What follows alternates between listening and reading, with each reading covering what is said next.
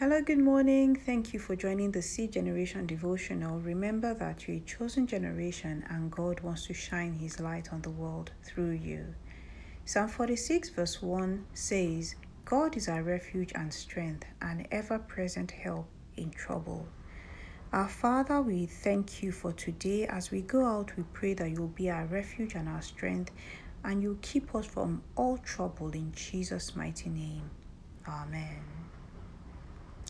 So welcome to today's devotional. Psalm 36 verse 7, the Amplified Version says, How precious is your loving kindness, O God!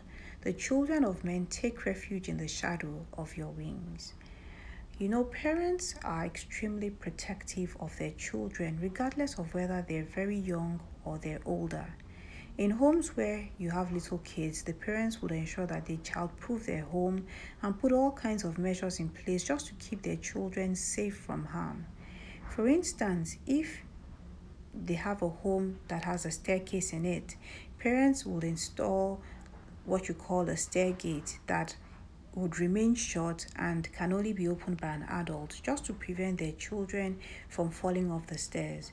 They may put fences around their pools and keep dangerous objects like knives and scissors out of their children's reach, and also ensure that there's always an adult around to keep an eye on them.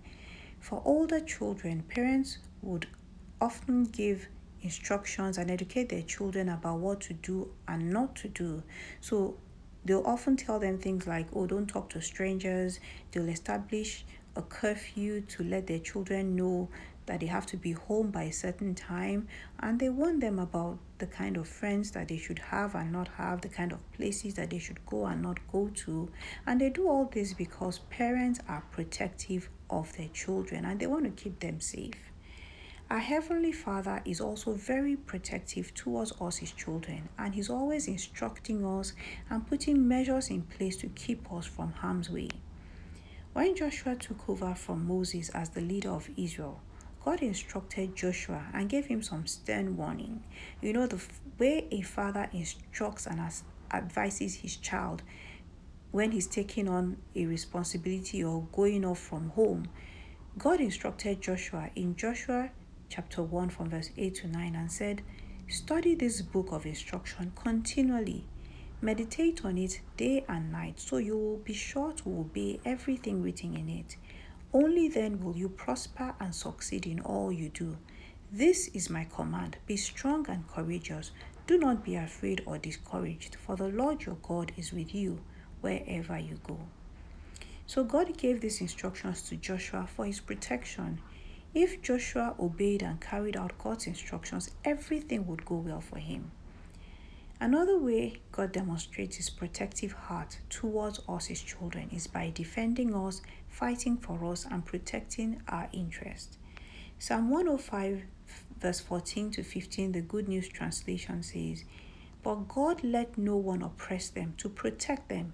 He warned the kings, Don't harm my chosen servants. Do not touch my prophets. So the way a father goes to his child's school to defend and protect his son or daughter who is being bullied, God takes it personal and defends any of his children who are being bullied or oppressed. In Genesis chapter 20, there's a typical example of God protecting his own. Abraham moved to live in a city called Gerar, and because the people in that city were not Israelites and they were idol worshippers, Abraham was afraid that they would kill him and take his wife. So he lied that his wife Sarah was his sister. Now the king of Gerar, Abimelech, saw that Sarah was a very beautiful woman, and he took her and brought her to his palace with the intention of making her his wife. However, that night, God appeared to Abimelech in a dream and threatened him. God said to Abimelech, Abimelech, you're a dead man for taking Abraham's wife. You know, Abimelech was so scared that he started pleading with God not to kill him because he really didn't know that Sarah was Abraham's wife. And quickly, he called Abraham, gave him back his wife, gave him land, gave him silver, sheep, servants, and all kinds of gifts just to apologize and make up for the mistake that he had made. And Abraham had to pray to God to forgive Abimelech and heal his household before God actually let Abimelech go.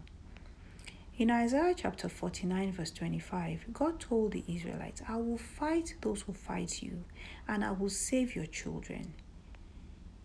In the Old Testament, you will see several examples of how God fought battles and won battles on behalf of the Israelites. And God is still fighting many seen and unseen battles on behalf of us, His children, today.